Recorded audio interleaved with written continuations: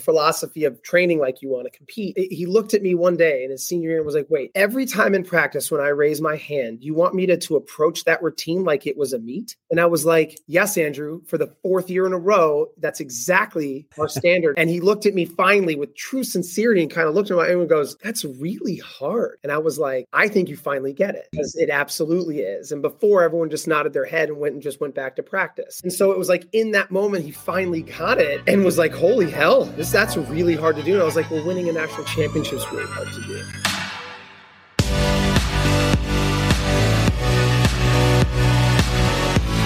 Hello, everyone, and welcome back to another episode of The Shift Show, where my number one goal is to give you tools, ideas, and the latest science to help you change gymnasts' lives. Today in the podcast, super stoked to have on Justin Spring, who many may know now and working at Alabama Women's Gymnastics, but actually has a pretty epic career from being an Olympian, training himself, being on the Illinois head coaching position for the men's team, and just a really cool journey across the whole, the whole spectrum of his career.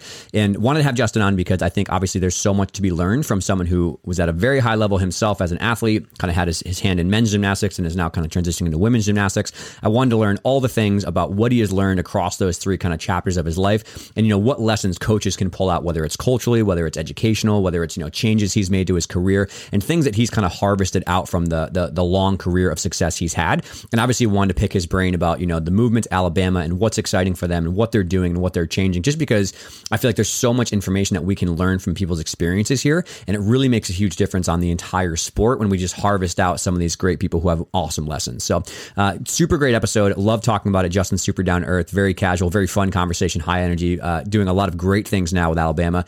So if you guys enjoyed this episode, just do me a huge favor, just rate and review on Spotify and or iTunes. And also please just go ahead and share across any platform that you have. So whether it's Instagram, Twitter, Facebook, tag us, whatever, tag us in Bama. I'd love to just get the information out, because the more people hear about the episode, the more people who are going to enjoy the episode. So hope you all enjoy this wonderful episode with Justin. Justin, my man, how are you? I'm great. Welcome back to the podcast. You had a sneaky guest appearance on a panel for men's gymnastics, but here you are back. I don't even remember that. Okay. There's me, you, Mike Burns, Mark, like a bunch of us when I think one of Minnesota was on the chopping block, and we had like an emergency podcast, but here you are transformed. Podcast. I love that. Yeah. Like a state of the emergency. Please save us. Save us all. I'm sure that would be a little intense. I was sure that Mark and I were probably on opposite ends of the spectrum, and Mike is always floating somewhere in the middle, but was just so drowning in his emotions for the program being on the chopping block. It was probably more of a therapy session for Mike than anything else. I was just going to say, did we just sum it up in 10 seconds there? Yeah.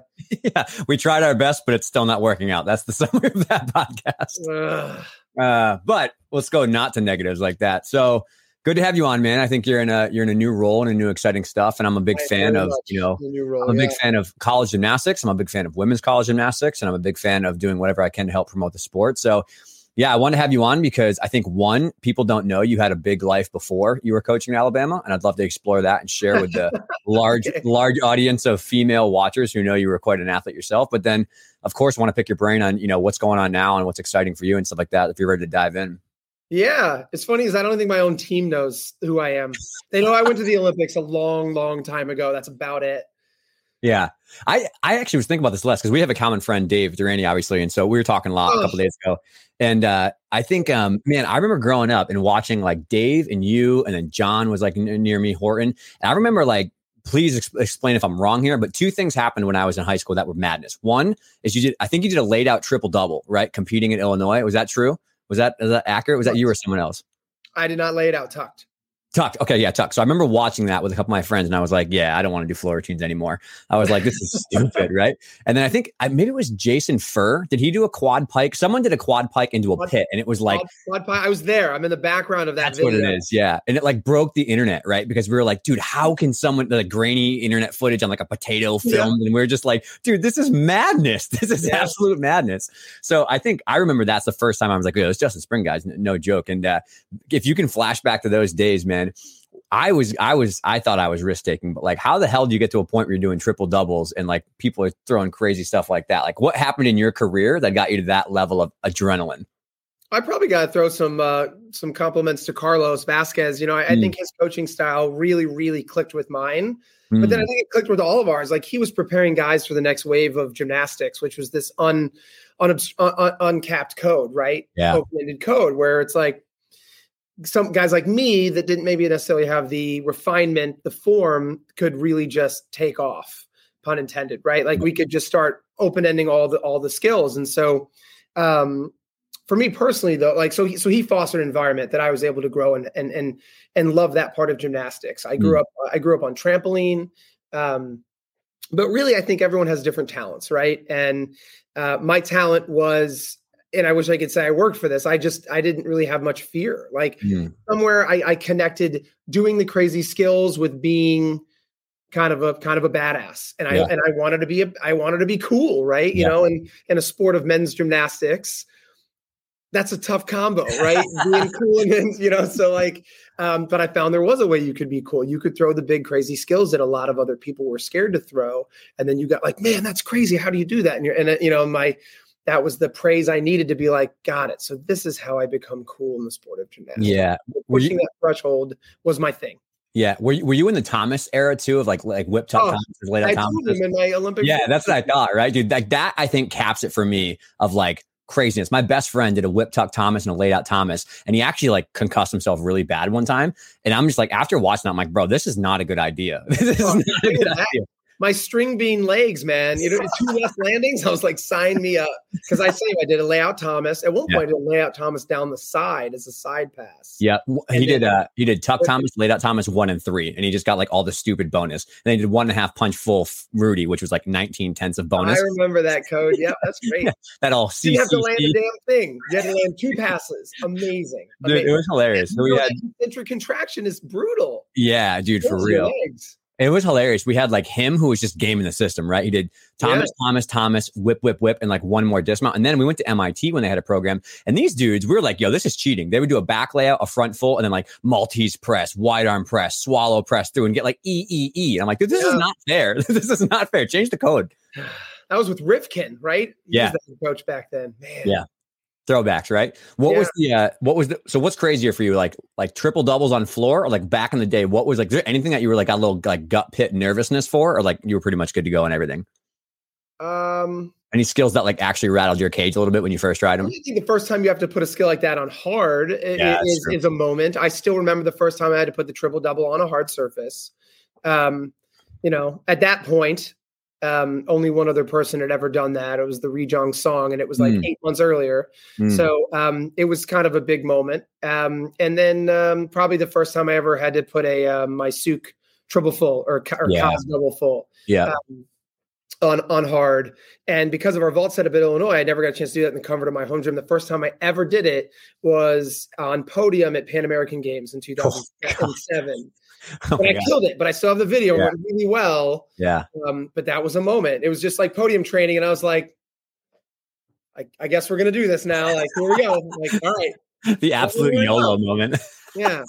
And speaking of iconic moments, I think the other thing I remember is like you have some insane shot of you doing a laid out half and half out on rings, right? Like at the Olympics. Is that something I'm like burned in my memory too? Is that you or someone else? Like this epic shot of either parallel bars or rings of like you, like a wide angle zoom. And I remember seeing that like cover around the MySpace days, you know, when that was going around. I could be wrong here. Is that true? Am I wrong there? There might be there's a shoot that's on the wall at the Olympic Training Center. That might be it. Of me on rings, and everyone rips me apart like that's like a no credit invert. And your toes are like it's a dynamic skill, you jerks. I'm doing a shoot the hand. Like look at the straps. I'm working hard. For years I came back as a coach and everyone was like, I got like 9 off. I'm like, I hate all of you. I'm like, stop it.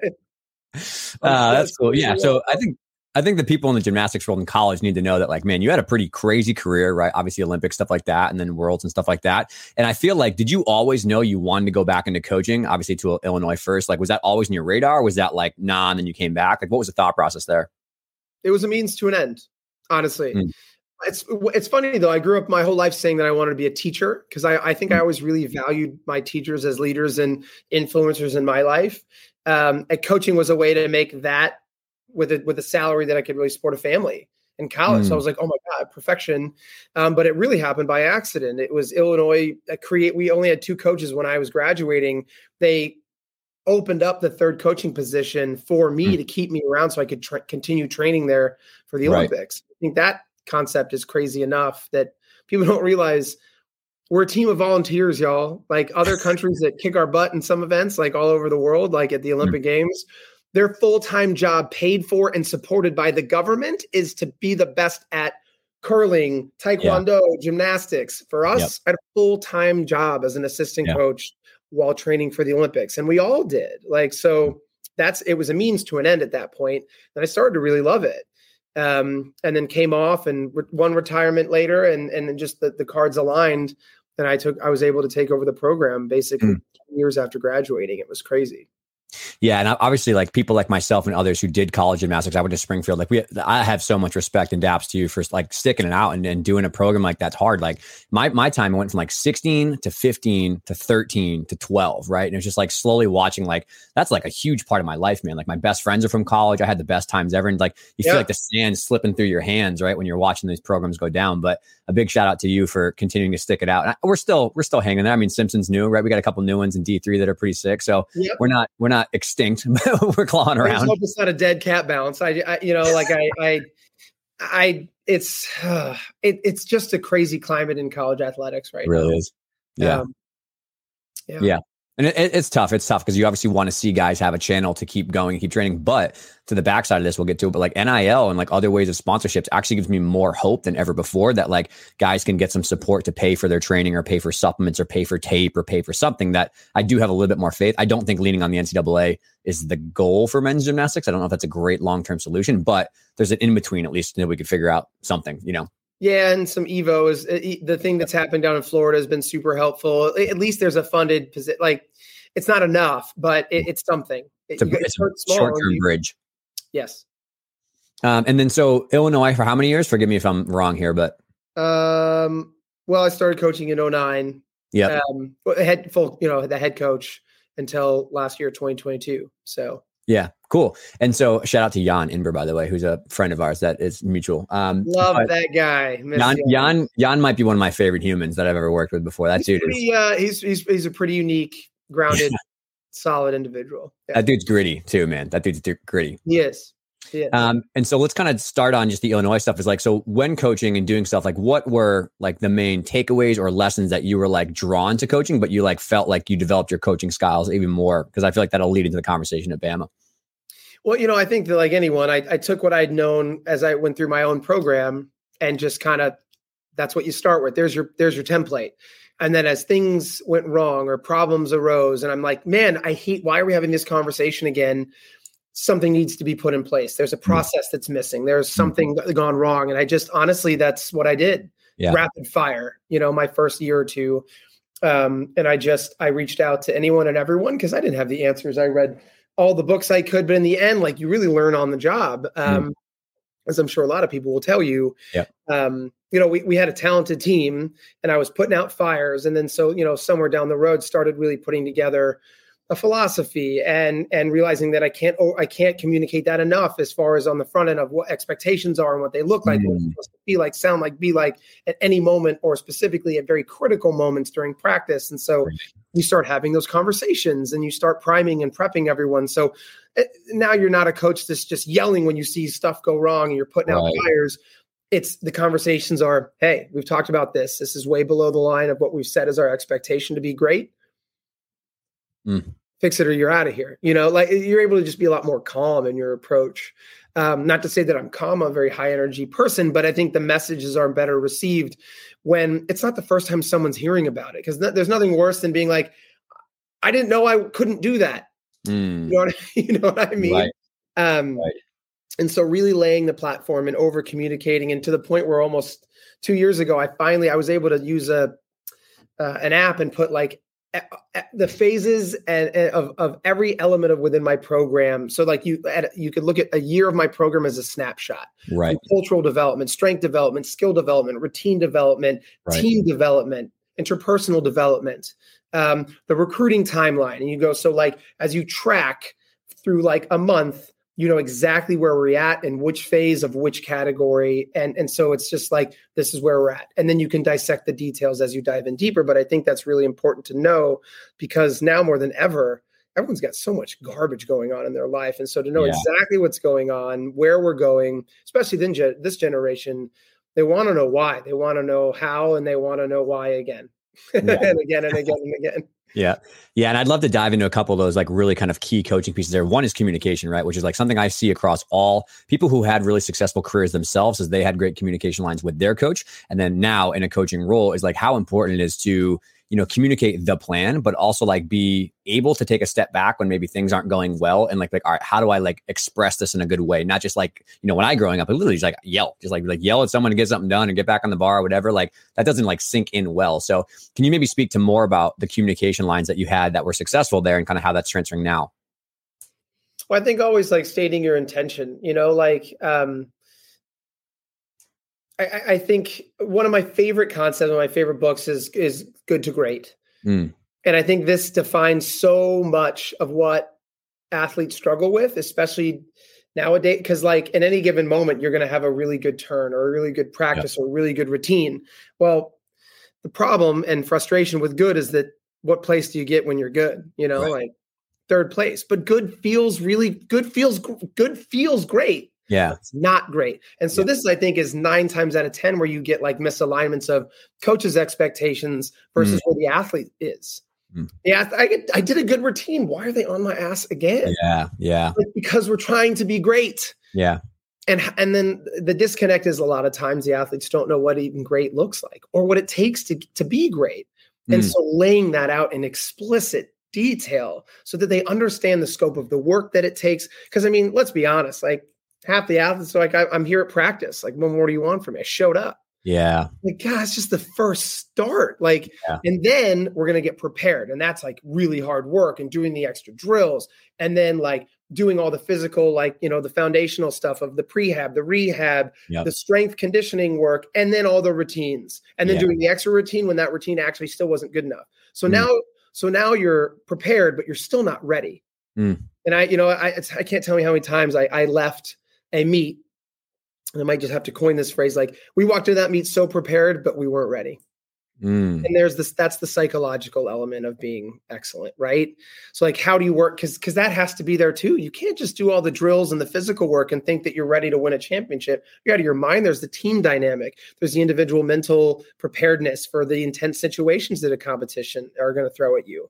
And so you can get a team physically prepared, but then they're still not ready. And so both of those things is incredibly difficult. And that's where you have to challenge your people constantly, day in, day out, and leave them sometimes in a state of unknowing, but then there's always a follow-up.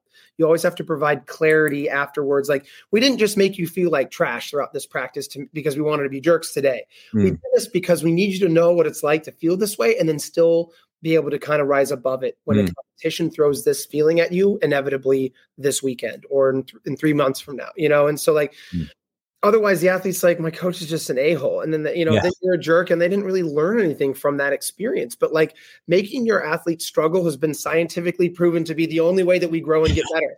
You have to struggle. Now, how much, is really important. There's a sweet spot, right? You can't just crush people. Be unsuccessful for weeks on end, months on end. That's not going to do anything, but they have to struggle if they're going to get better. And then you need a debrief to explain, what did that feel? And really it's just asking them questions like, how did you feel like that? How did you grow from that? What did you learn from that? And that's honestly, we just do that every day. Yeah, man. I love that phrase you said, like the psychological state of being excellent, right? That's pretty iconic, right? Because I feel like a lot of people are striving to that. And I think especially in sports and gymnastics is like, people are not afraid of doing the work, like the extra hustle, the extra routines, but like the mentality of like, okay, my life is consumed around trying to be excellent, right? Trying to be excellent in my craft, which for some people that is like, the extra 20 minutes of prehab rehab. For some people, it's going to bed an hour earlier so they don't feel like garbage the next day. For some people, it's saying no to a lot of extracurricular activities when all their friends are going out because I need to be ready to have the extra edge, right? And I love that too. And I think it ties in together well, which is like the communication is so important because I think that the best coaches I see, the best programs I see, they level set expectations at the very beginning of like, why are we here as athletes and what are we doing, right? We are here to approach a common goal of getting to nationals or winning or whatever. And like, that is our standard. That is what we want to do. So all the choices we make and all the things we expect of you are in line with the fact that you have that goal too. And I personally find, I'd love your thoughts on this. I think a lot of issues come up when there's a misalignment of goals. When the coach thinks one thing and the gymnast thinks one thing, then in the club world, to make it resonant for people, the parent thinks something else and people are running in 7 different directions, And so like, I think that that's one of the more important things is like a clear outline of why we're here and what we're doing and what the alignment of our goals are, I couldn't agree more. It allows you to push, right? Yeah. Like if your goal is to just like be in the mix, then we're just gonna have a great time at practice. There's no reason to challenge anyone. But like if you're trying to win, extraordinary results takes extraordinary effort. That was a quote under my core value for fight, for hard work. As I was there, fighting allows my spin on just hard work. Like, like it's too hard or it's so hard. I can't tell you how many seniors that like finally had the light bulb go off and like what we were really challenging them. It was actually Andrew Margolis one time about a philosophy of training like you want to compete. And it was just, he looked at me one day in his senior year and was like, wait, every time in practice when I raise my hand, you want me to approach that routine like it was a meet? And I was like, yes, Andrew, for the fourth year in a row, that's exactly our standard. That's exact. And he looked at me finally with true sincerity and kind of looked at me and goes, that's really hard. And I was like, I think you finally get it because it absolutely is. And before, everyone just nodded their head and went back to practice. Right. And so it was like in that moment, he finally got it and was like, holy hell, that's really hard to do. And I was like, well, winning a national championship is really hard to do. Yeah. And so like learning lesson for me, why did it take him 4 years to truly understand that concept? And like, I'm like, damn, I did something wrong there. That wasn't his fault. That was my fault. If your athletes aren't getting your message and you've said it to them 1,000 times, the problem is not necessarily with them. It might be, but ultimately as the coach, that's your delivery problem. That's you not delivering the message or crafting the message appropriately. And so like, I'm like, damn. Yeah. And something I think a lot about that really well is like the communication actually allows trust, right? That's what you're trying to bank is trust that, I think a coach has that job to communicate and build that trust and rapport, but a coach also has a really important role to know the dosage appropriately and know when to push and when to pull, which I think is sometimes another issue people kind of come into is like you said, like it's all about the optimal dose of like, it's got to be hard, it's got to be pushed, it's got to be straight. But there's sometimes when you got to know when to pull people back from the edge a little bit, whether you're on injury risk or burnout risk, you can just see it's not really jiving that day.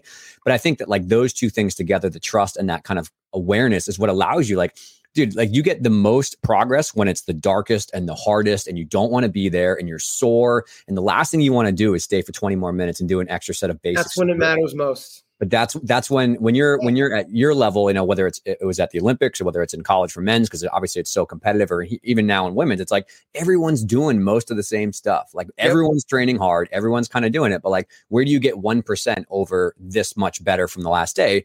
It's when you want to leave early and not do the stupid rehab stuff and not stay there and listen to some sort of like mental toughness talk. Like that's where it really happens, But there's also like there's also mental fortitude that's built within that too. Like I remember like the fractional details of like going to bed a little bit earlier or not going out that one time or doing extra couple like ankle rehab, like how much do they physically accumulate to making you that much better? Like, I don't know, but what I do know, and I remember from my own experience after 4 surgeries leading into the Olympics was like, I remember I turned into a different person from a psychological approach to my Olympic training. When I finally picked up the keys because as a party animal, my whole life, I was always ready to have some drinks and hang out with friends. But the 8 months finally leading up to the Olympics, I remember being proud to grab the keys and like, Olympic trials coming up. I'm going to be the DD. And even my girlfriend, who eventually became my wife at the time, was like, whoa. And I was like, those reactions, like they kind of, they started to make me feel invincible in my journey again. After I had just come off tearing my ACL and then had 2 ankle surgery, I became like unstoppable. And it almost felt like I had started building up equity, not just physically in my physical process, but in my mental approach to being really psychologically and emotionally grounded and ready for an Olympic trials where I was physically a mess still, and then going into an Olympic Games. Yeah. Again, back to it, like the psychological state of being excellent, right? Yeah. Like it's someone who's pursuing excellence, stay for 4 more. And even if you're not drinking, you're just there till 2 a.m. Or does the person pursuing excellence go home and go to sleep because they know that you're better than this moment? It's just, you have something more important to do right now. Correct. Okay. Correct. And I think that's so important, right? Which is like the people who I meet in my life, whether it's business, whether it's coaching, like the people who are like completely ferociously, relentlessly attacking a goal they care the most about, they have this like just cocoon where it's like, well, I'm doing me versus me for me. It's not for the outside noise. I'm not better than anybody else. I'm not trying to like flex on anybody, but I have a goal and I relentlessly pursue this. And I need to give shout out to Dave, right? Dave is someone who I actually look up a lot to because he was like that when he was training as I got to know him more. And he's still like that now. He's like, I'm trying to build a business. I'm trying to work really hard. I'm trying to be a good dad. And he relentlessly is attacking those things just as hard as he probably was during the Olympics. And it's like, damn, those people are like inspiring. You know what I mean? Someone who can really shut the noise out and just hustle towards their goal is sick. You're talking about Dave Durante. Yeah. He's a one of a kind human being, without question. I mean, we won a medal, and he's one of the most selfless human beings as well. Like I can't sing Dave Durante's praise enough. I agree. And his story, right? His story is incredible. Yeah. His like ACL story, right? For those I've told in the podcast, and he said this before, but like, trained his whole life to go to Stanford, the whole nine, first day tore his ACL. And he was like, okay, I can get really good at rings. And of course he was like, that was his thing after a while. And even when it didn't work out the way he wanted to, he was like the number one. I remember watching that Olympics and seeing Dave on the sideline going nuts, even though it didn't work out the way that he wanted to. Like, again, back to selfish. You can't think of somebody even more, on your side than that. Yeah. Yeah. That's sick. He's a good dude. Shout out to Dave. And I forget what we were talking about. Yeah. So Dave expresses, right, the psychological like aspect of being excellent, relentlessly focused towards his goals. And I think that plays into communication, trust. You build your team around that goal, and then you can relentlessly push towards that. And when all of it caves in, and like you're on a Saturday afternoon or Saturday morning workout, I remember vividly doing 8 a.m. circuits with my team, right? Where everybody was not going out. We were all just waking up at the butt crack of dawn to do these long ass circuits. And Greg Monaco from Temple was our assistant coach. And the first day of practice, he stood up there. He's like, listen, D3 school, there's no scholarships. We're going against D1 teams. He's like, we got a long ass hour here. If you don't like it, go home. That's fine. No shame, but like, get out. And it's like, oh, okay. This is real out here, man. This is real. And that's sick, right? To be a part of a group like that is electric. It is. And then, so, all right, Illinois, and then what made or what happened with the transition to women's to Alabama? Because that's what most people came to the podcast for, is not the Justin and Dave kickback story, but the future of you in Alabama and stuff. So maybe share the journey there. I mean, I went to Illinois. So much of my identity and my own legacy is still tethered to Illinois, and I love Illinois. It was just me like looking at Minnesota, Iowa, and then for a small time, William and Mary dropping their programs, right? Like in COVID. I'm like, all right, we're averaging one a year. Statistically, this career, I'm essentially a CDs. I'm a compact disc salesman right now. Like when the iPhone came out, you're a CD comp. I'm selling CDs right now. I'm like, some people still have them. They're in some of the older cars, but like, this is a very acquired taste. Like this isn't going in the right direction. So I just saw the writing on the wall, and it's really hard to, how do you leave something that you love in your great position for nothing, for something else that when you're still employed and doing it and loving and like invested in that, like opportunities don't really come by. Sure. Like I had a few that I'd sought after. It was never the right fit. And it just didn't make sense to leave what I had, even knowing maybe where it was going, to take it. And that, and then cue a text from Ashley. And I always thought that I could get into women's coaching.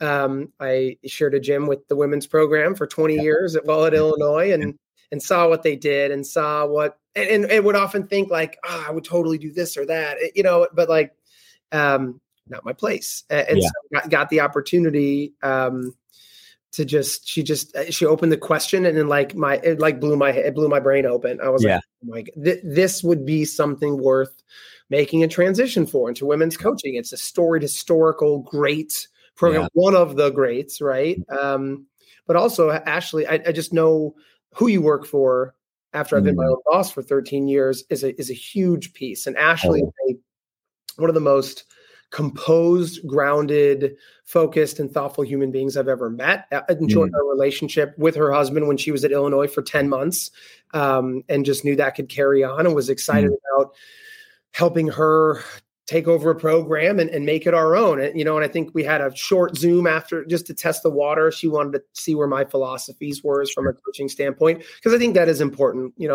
Leaders don't need to be balanced. Leadership teams do. Yep. But and so you can have a lot of varying differences on a staff, but what matters most is are your values aligned? And so I think once we saw an alignment of values in the way that we approach a program and our coaching style or whatever, it was game over.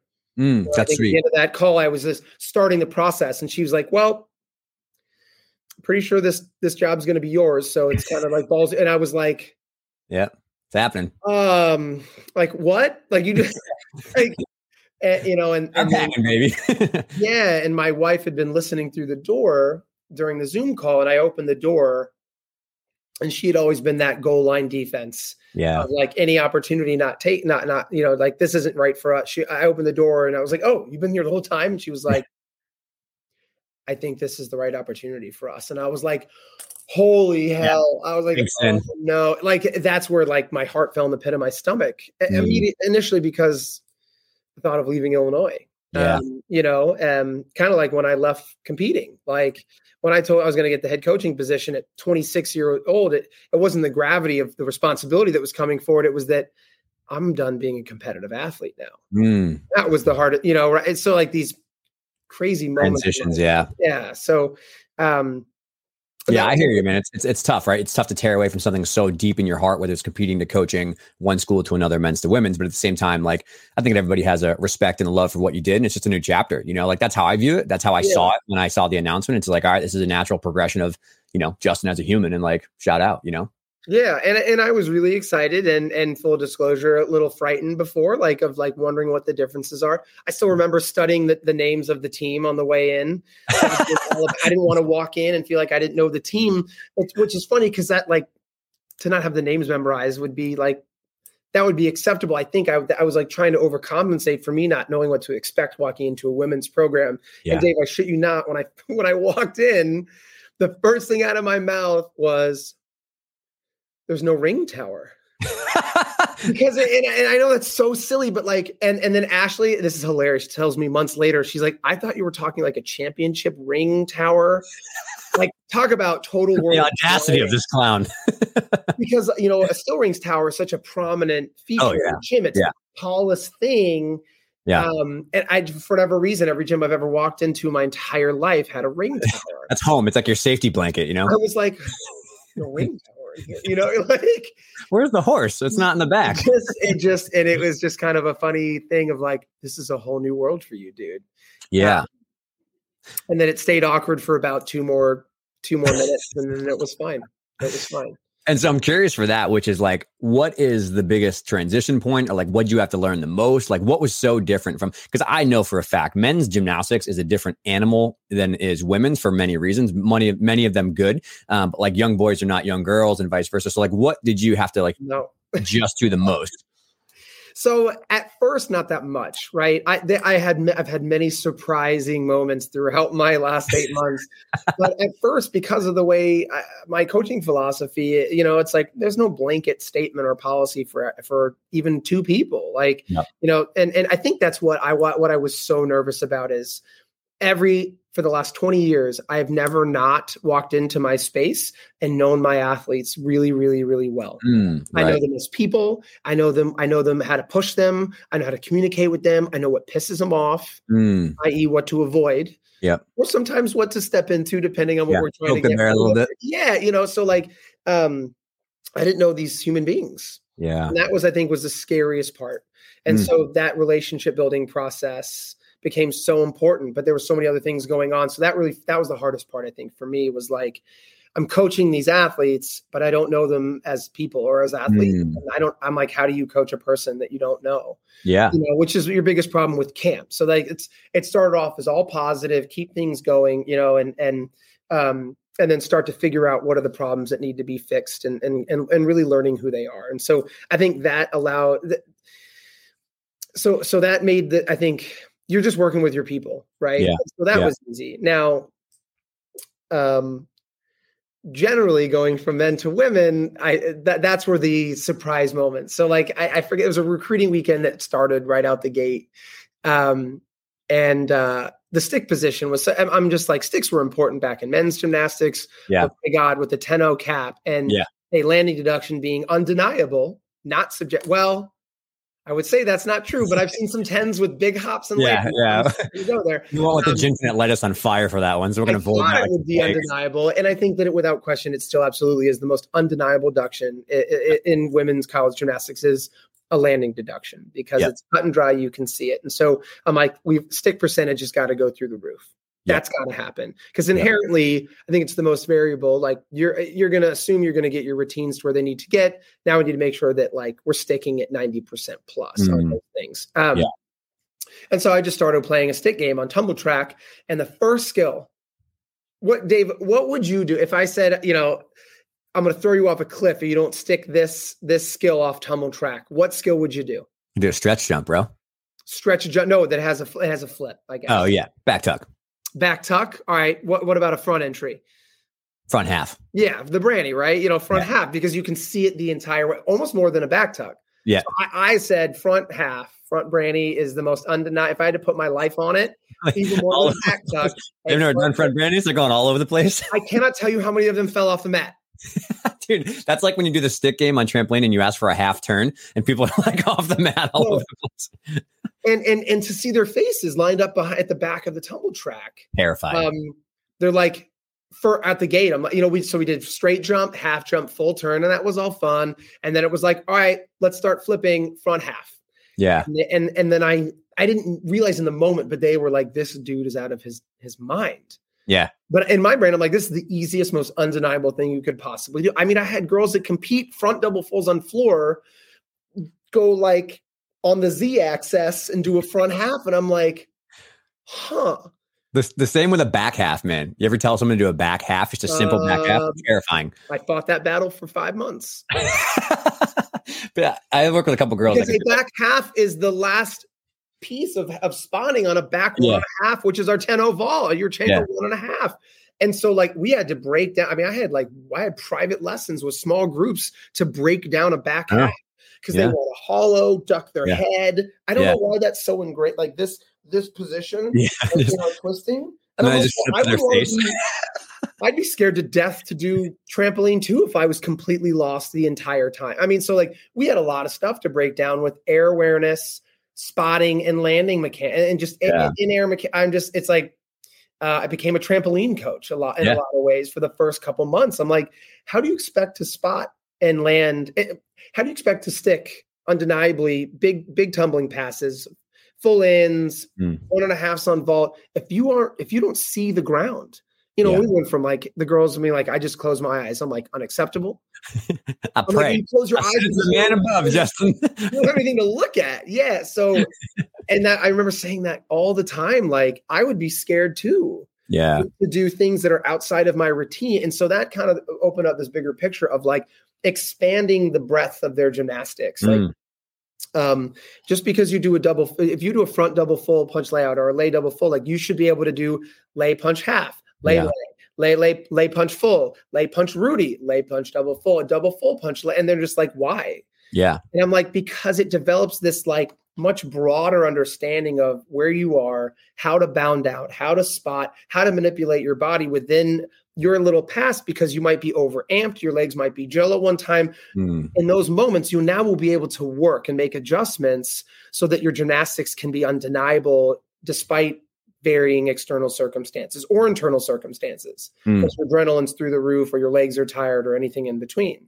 But if you only know how to do your pass exactly the right way when it's exactly feels perfect and your body's exactly, like what a recipe for disaster when something's a little off, like right? Like what are we creating? So like, and the wind's blowing from northeast only with a little sliver of sun in the light. Yeah, that's why I hate superstition. And like, so I was like, we got to break all this down.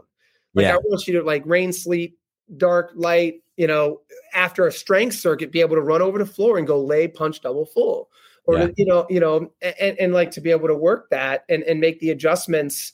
So you know how to make the adjustments so that you're never on your butt on this pass, whether you're tired or too amped or whatever. And so I had fun doing that. And they despite being scared to death, I think a lot of the time really embraced it. And a lot of them got better. And I'll never forget my moment, like when one of our athletes saw the ground coming out of her full into her half, and she landed, and she didn't think it was really, she goes, I saw the ground before I landed. And I'm like, yeah, It's supposed to, that's how it goes. That's how it's supposed to be.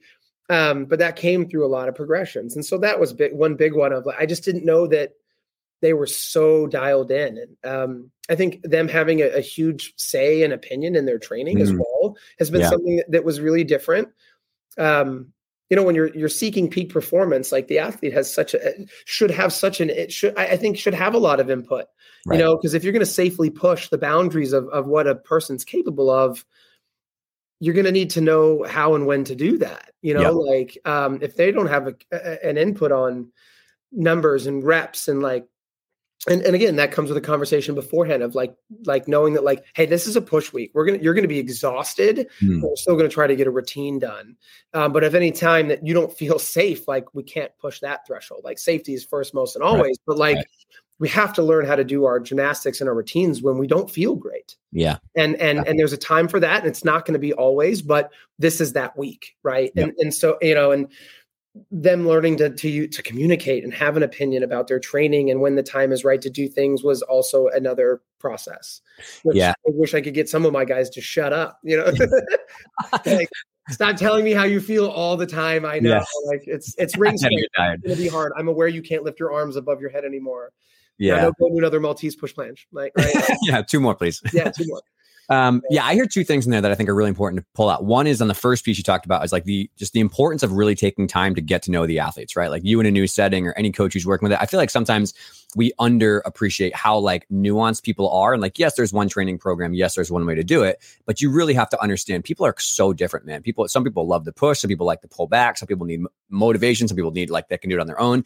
And the more you individually know the athlete to know who they are as humans and what they're driven by, the more, the success of that trust is built, but also you have tailored programs to what they need to be an effective coach for the person. It seems like common sense, but it's unfortunately not as common as you would think to take the time to really understand the person. It's hard. Take the time. It's hard to do this. Yeah. It's easier just to yell blanket statements and have everyone follow one program, right?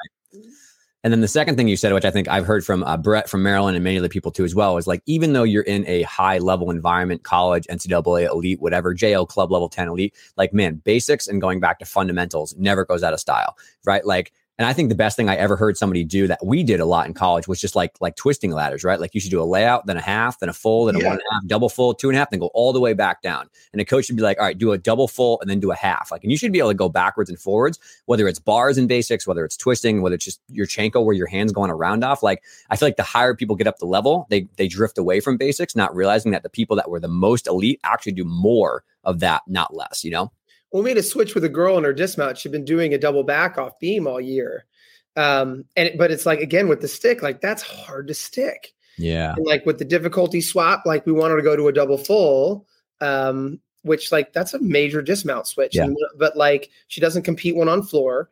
But she was able to do it basically in a practice. Cause I think she was one of the ones that we did a lot of this twisting mechanics with and trampoline time. And she picked it up immediately. And you could have never have done that had you not gotten them comfortable with, again, the twisting ladder, as you so speak, right? This. And now she's sticking that double full after a beam dismount, left and right. And I'm bang, let's go. It's a game changer. So, yeah. And closely related to that too is I definitely want to touch and double back on the the aspect of a team cohesion unit as a leadership role. I think that's a really important topic too. Is what was it like moving to a much more team oriented role within the coaching staff, but also at Bama, man, I know for a fact college programs you have athletic trainers, you have doctors, you have nutritionists, you have mental. There's so many things around you that you probably I know for a fact probably were not the existence when you were growing up as an athlete. So what is that like stepping into an environment where there's so many more people to talk with and interact with? When Ashley hired me, she was looking at a student coach, or and I was all right, staff's complete because you already have a director of ops, right? Yeah. It's what are you talking about? We're halfway done, and then 5 more managers later, a student coach, a volunteer coach, an assistant trainer to the head trainer. I'm holy hell! This is unbelievable. Army. Our staff is 20 people deep, and then halfway through the first couple months of practice, I'm we need more managers. This is chaos. It's amazing how shoes. Yeah, right. When I left Illinois, we had 3 coaches and a trainer. Yeah. That was it. Yeah. And we had other support services. Like we didn't even have a director of ops. We didn't have I was like doing meal prep plans and like on the road, like we're going to eat at the Chili's because I don't want to deal with it. Like it was really like, it was crazy. Bro, the grind of an $8 stipend in college gymnastics. Let me tell you. Don't get me started on our per diem for breakfast. All right. Next thing. So what's it like with a team of people? Yeah. So I'm going to say maybe an unpopular opinion. Like it's amazing how many resources we have. There are so many though, that I feel like we're just contracting the help to our athletes. Whereas the coach, and I realize why, and I realize I'm not a dietitian. I'm not a strength coach. I didn't get my, biomechanic, whatever, so we just teach like round offs and back handsprings and then we leave. Right. And then if you're struggling mentally, like go talk to the sports psych. And then, we have a counselor for that. And I'm like, the coach though, still is the person that spends the most time with the athlete. Correct. And there's an inherent, we want to win, right? Like you were in competitive college athletics, but like, if I don't get all those other conversations to show the athlete that I'm invested in them and their process and that I care and build that trust, those are all other areas where we could have conversations outside of gymnastics to where I got to know this person.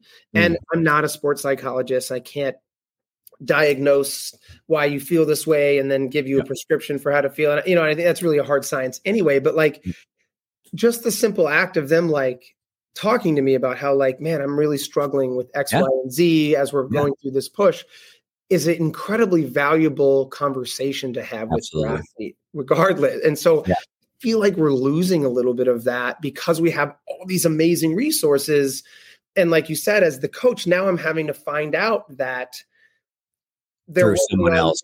Sometimes I can't even find out because of information disclosure laws, and and in some ways that's made it harder, I think, as a coach to get to really be able to like, because to push and drive your players to be amazing in the way that they want to be amazing. Because that's such a huge part of this piece. Like, and I think the takeaway too is the extremes, right? I think that's where people get in the water is like that one extreme of like, I'm completely doing it all. I'm going to be a nutritionist and a strength coach and a gymnastics coach. And it's just like way too many plates and you fall apart. But the other extreme is like what you said, which is like set it and forget it. Like, oh, not my problem. I teach back handsprings. Like, I think you have to be in the middle. You have to be aware and use the resources, but also still be proactive of wanting to know people and understand them and really get nuanced. I think that's the takeaway. So like you just took my conclusion statement. Sorry, I stole your thunder. but that's exactly where I was leading, right? You just inferred it and delivered it as eloquently as you could, right? Like, which was perfect. Like, I'm struggle with finding that balance with the additional resources and staff that it's available. Because if you see someone struggling during practice a little bit here and there, that's okay. But like struggling all the time at all the like something bigger is going on here. Yeah, right. And I can't just, you don't just want to be like, make sure you go see the counselor. Yeah.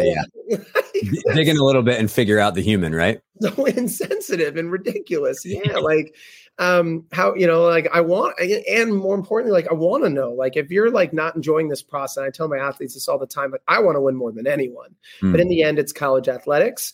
And there's a lot of damn good teams out there. And if we don't walk away with the ring on our finger this year, I don't want it to be all for nothing. And then more important, like when we do win and we have a ring, the ring is garbage. It's a piece of metal, probably made in China. Why it is meaningful and why it matters is the stories that are embedded in that thing, which is the relationships and the journey that we went on from day one till now. And then I've seen that with my guys' teams. They come back and they're like, damn, that's a good looking ring. Remember that year when, remember when coach did that? Like, it instantly goes to the stories and the experiences that we went through to earn that thing. And then so on the other side, like if we don't earn one, you still got to have those experiences and those growth lessons, and those opportunities and those bonding moments, because then that was all worth it. It was all worth it because you had those things. And you don't get a ring for those things, but you'll remember and have those forever. And so like, that's been hard. another crucial thing, right? Which is like, the shiny thing you think is going to make you happy or make it all worth it will probably have a moment of like, damn, this is cool. But like, that's definitely not it. And I've been super lucky, man. I've worked with people who won Olympic gold medals, you know, CrossFit games, whatever. And like it's cool. It's dope. But that like the grind and the journey of what I had to do to get here. And like you said, the story of who I am because of it and that relentless mindset, that's what's for sure, you know? So I think coaches need to understand that and pursue a goal that's meaningful, but not base someone's self-esteem or like their worth on like, did we win or not, you know? And that's why you have to frame those tough moments. You have to allow them to be learning lessons, right? Like you don't just set them up to struggle because you know it's best for them to be the best gymnasts. Like those are also incredible life lessons that will serve them far beyond the scope of a sport and gymnastics, right? Like, so you have to let them pull those out, right? And draw those out. Like, and honestly, that's been one of the things I love the most is within the 20-hour rule of trying to get 6 events when ring strength takes an hour alone at the end of 3 practices. How do you get 6 events in? And you're training straight fig, which is the Olympic code. Like, what are you out of your mind fitting into the 20-hour rule in men's gymnastics? It's ridiculous. There's time now in women's to do these things. So I love that. Like we fit much cleaner into the 20-hour cap window of college of the NCAA requirement and can still do all these things and do all these things. I love that because that's always been where my passion has been is, you know, and not to pat myself on the back, but a lot of I've had a lot of comments from our athletes, our you know, women gymnasts that have been in the sport for a long time say, hey, thanks for making gymnastics like fun again, you know, like, and so to come back full circle, we asked like, you know, men's gymnastics is totally different than women's. Like Ashley brought me here to bring a lot of men's gymnastics with me. Right. Like, we are goofy and we do play around. And like the other day I was like making like ices, like in the middle of practice. That was my next question. It was our spring break before SECs. And it's just like, you know, I like an idiot was yelling at like on the bus ride to SECs, like spring break 23, let's go. You know, like, yes, it's SECs, but like, that doesn't mean it can't be fun. That doesn't mean it's fun to kick ass. It's fun to walk in like a rock star and know you've got, you know, your routine on lockdown. And to do that, it can be a grind, but I was also that way at morning conditioning. I was the asshole at 6 a.m. weights being like 6 a.m. weights. Woo! No place I'd rather be. And there was some sarcasm to it, but like, I'd rather that than like, let's get hoodie on miserable in the corner. Like no one wants to be around that. So like, I just learned to kind of make light of the worst moments of my career to the point that out of my 9 surgeries, every time I got a surgery, I was like, another vacation, baby. Like, all right, another, you know, I needed a break, you know? Like, man.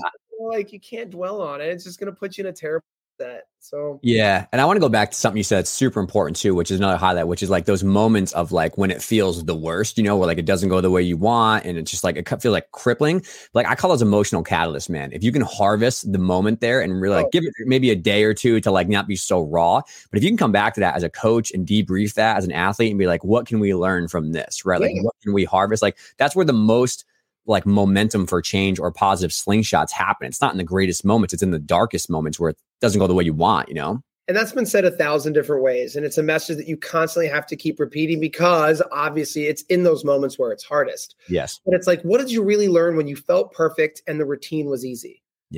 Nothing. You just cruise through. So like, that's when I'm going to challenge you the most to try to get a routine done. And this is, I think is again, another polarizing difference from men to women is guys will a lot more readily grind through a gnarly routine and like land in a standing pike sitting like because they just barely got to their feet and they were like, I didn't die, you know. That 1 1/4, you eat hard and still have to like front up rise, like, oh no, you know, because that's so much built into the open-ended code and FIG points of men's gymnastics. So like these women were physically prepared to hit their routines probably back in like November. And so like now it's all about every routine has to be perfect. all the time. And like, man, that's a tough way to go through practices day in, day out. Yeah. It's like, a lot of pressure. And so like getting them to realize that having to fight through or struggle through ones when you are still sore from the circuit yesterday is exactly the learning lesson that you need to learn so that you do feel invincible on the postings and floor. Yeah. You know what I mean?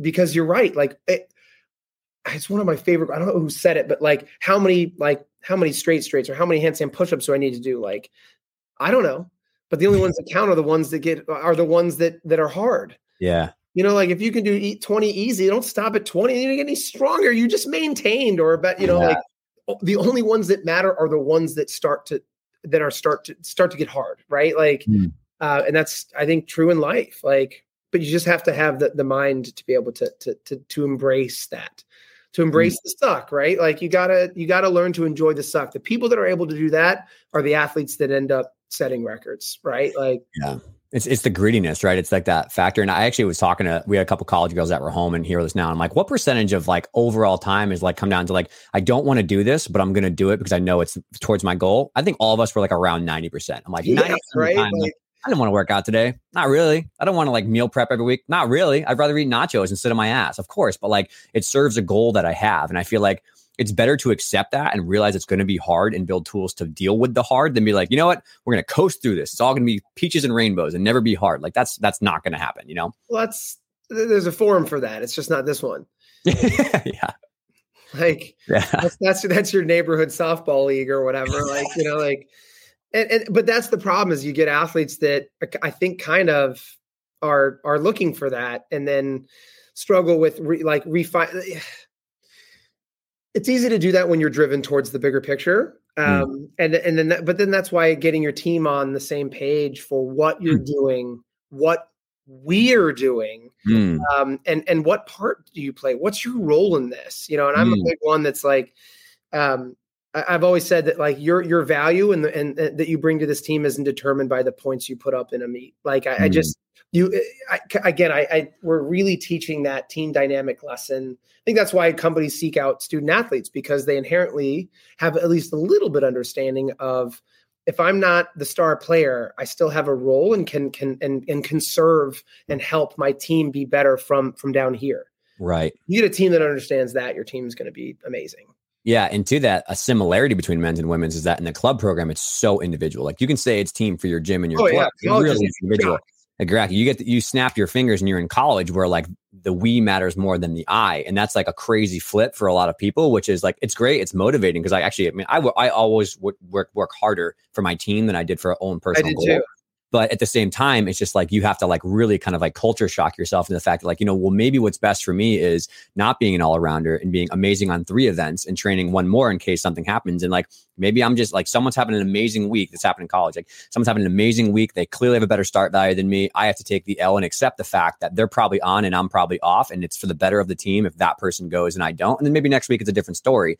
But that would have never crossed my mind in club. You know, my club is like always, all the time, no matter what. Everything, everywhere, all at once. You know. And usually, certainly at a program like Alabama, like you're probably the best kid in your pro club. Yeah. And now you instantly are dropped into a program where you're maybe one of the best, right? And that's really hard by itself as well. And then you're supposed to help the girl next to you, like earn who has your spot, right? Her lineup spot over your, and I mean, I think that's the problem is when your identity or self-worth is tethered to these lineup spots. Yeah. You don't really feel like the fact that I just helped her become better is the same. Like, I guess that's where you get really deep. And that's where I think athletics can be really hard. It's like everything's tethered to playing time, right? Like, right. I think that's different. I think men and women handle that differently. Sure. Yeah. I do love what you said. Those are. Yeah, exactly. Quite large.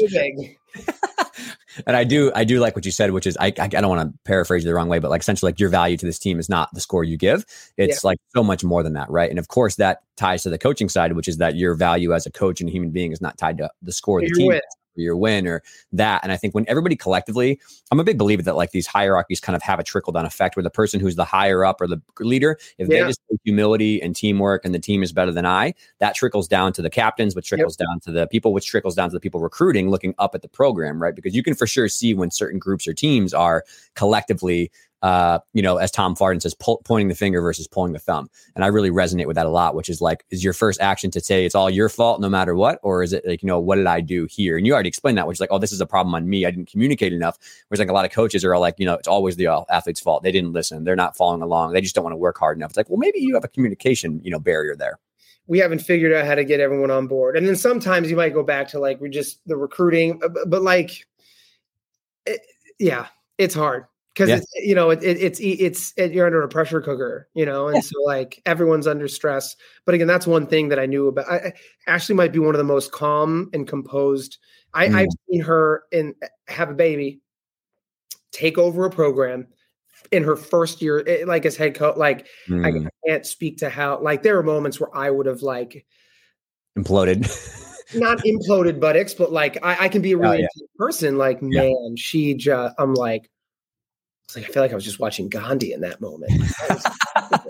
How did you keep your composure in that conversation for the 38th time in that moment? Like, it's incredible. So it also speaks to the value of building people with opposing strengths and opposing personalities. Because like you're gonna be very resonant and communicate with one type of athlete who's also high energy, who also gets jazzed up, whereas Ashley's probably going to communicate with someone who's a little more introverted. And like if you come at them with your energy, it's going to be like just like curl up in a shell, And having a social awareness to know that.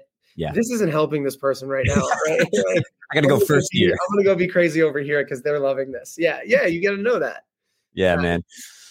This is dope. I mean, I don't want to keep you more than an hour. I know you got stuff to do, but I guess we'll just end it with, what's exciting, what's to come. I mean, not to stamp the episode, but we're in the middle of the season right now. So what's exciting for you in the short term, and then also like the long view of Alabama and your role? Well, short term, we're heading to regionals in a couple days. So Can't wait to watch. And that's exciting. I don't know, like short term and long term for me is the same thing. I'm wrapping, I guess, out my first recruiting year. So I'm looking forward to like identifying and being a part of, not that we didn't do a lot of recruiting when I first got here. I haven't even finished a full year being part of the program. So I'm looking forward to wrapping that. I think there's a learning lesson around every corner because there are subtle differences to this job than there was from being the head of a men's program in the Big Ten. Right. And so, but the long term is, I don't know. I really believe in what we're doing here. I thought about how to answer this question because I didn't know that I would love coaching women's gymnastics as much as I do. And I think a little bit of is like, I think that I've always loved the connection around being a part of a team. Like I chose to go to Illinois when I was a top recruit, purely because the team looked like it was the closest. Yeah. And so I think that's a big difference is, it's funny. I was just talking to Ashley about this beforehand. I'm like, how do I convey this without being like my old team was a bunch of jerks? And they're not. Like I had great connection with my guys. I miss them tremendously. Yeah. It's just different with this women's team. And I think that it's there. You connect on a different level. And I really feel like I'm making a difference in that capacity. And I just feel like women, a lot of them didn't go to normal high schools. And so I think that they look at their sport as the place where they get their connection and kind of love for the sport and love, like in relationships. And that's always been such a huge piece for me in my life. And so I just look forward to continuing having that. Like I love our staff. Gina's a big, huge pillar to this thing too. And I don't know. That was very general, but I know. It hits the nail on the head, man. There's something electric about when you're truly with a group of people who are close in pursuit of the same goal. You know what I mean? Like I felt that way at Springfield, D3 school, no scholarships going around, no special treatment. It's just like us and 20 other guys working our face off to try to be good, and that's like, it's cool to have people who are on the books. In club, I was like one of 3 10s and the like next one down was like 12 years old. It's like, it's not the same, when you have 20 people who are all the same and they're better than you, you know what I mean? Like that was crazy too. It was like, they're all better than me on certain things. Like, damn, I got some work to do here. It kind of fires you up a little bit. Yeah. Hey, I love the stuff you're putting out too. Like again, when we started working landing mechanics and stuff like that and weight, like, people need to break the science down. They need to see it. Like, this concept of like, how do you get stronger if you're not adding weight? Right. Yeah. Like this belief that weights gets you injured. I'm like, this is crazy. So I just keep doing what you're doing. I believe in science, and I believe that your approach is helping us develop better, stronger, healthier athletes. So I just I love it. Keep doing it. Thanks, man. I appreciate that. And, I'm lucky. I'm very grateful. I work hard, but also like I got the right time at the right moment where people care. And so if I can help people, why not? I'll keep chugging away. I wish you the best of luck, right? It's going to be great to watch you in the season. And I'm excited for the next, whatever billion years to come for you in the BAM program. Thanks, Dave. Take care. Yeah. See you. Bye.